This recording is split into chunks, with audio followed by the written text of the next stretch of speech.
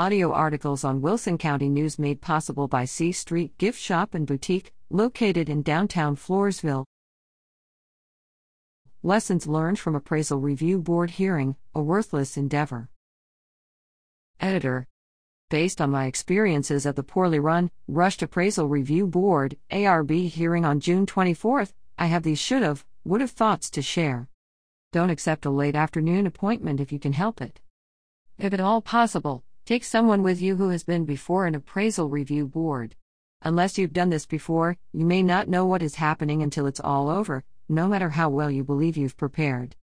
Call before your appointment to be sure they have provided you with the most up-to-date appraisal and any other changes/additions to your original evidence package. You'd think they'd be required by law to do that. I'm checking into that, and I may ask for a rehearing, if allowed by the rules. If you feel you need more time, ask to postpone your hearing to give you more time to consider the new evidence. I was surprised during the meeting when I learned that at least 2 of my concerns had been corrected, but I had not been told. Awkward before the ARB, who likely thought I'd neglected to review the docs. If you sit there for a long time past your scheduled appointment, think about trying to reschedule. Not sure they will, but it may be worth a try. Late in the day, and especially if they've had longer than expected hearings before yours, they're probably going to be in a rush and also in a bad mood. Speaking from experience, a bad one. There is a sign in the waiting area that all meetings are recorded. At the very beginning of the hearing, confirm that they are recording. Knowing that if you have a sham of a hearing, you can at least request a copy of the recording under the public records laws for any complaints to use as you prepare for arbitration, etc.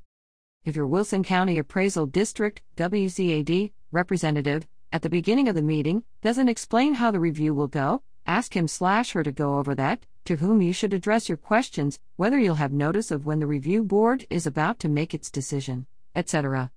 Introduce yourself and ask the Appraisal Review Board members' names if the Appraisal District's rep doesn't make introductions.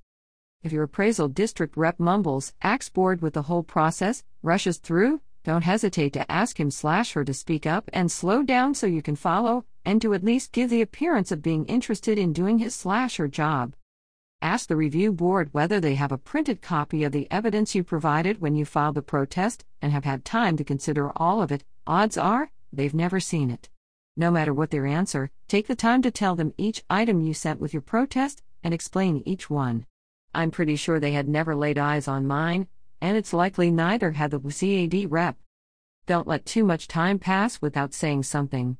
When I stopped to look at my documents, the updated appraisal I had never seen before getting to the Appraisal District, the man in the middle, who had been enjoying some Oreo cookies, made a motion to leave the appraised value the same. The Appraisal District rep requested a second to the motion, and it was done.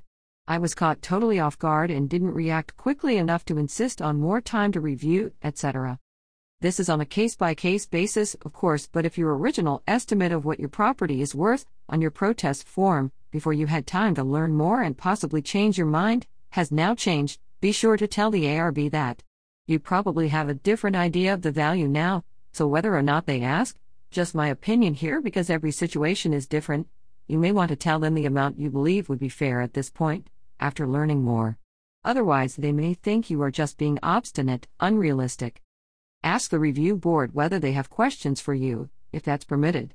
We had no interaction whatsoever. My recollection is that they never verbally responded to any comment/question. About historic flooding evidence, maybe this is a given, but just noting, they won't take into consideration any historic flood maps, no matter the source. They only look at whether your property is in a FEMA floodplain. Ginger Coleman, Stockdale.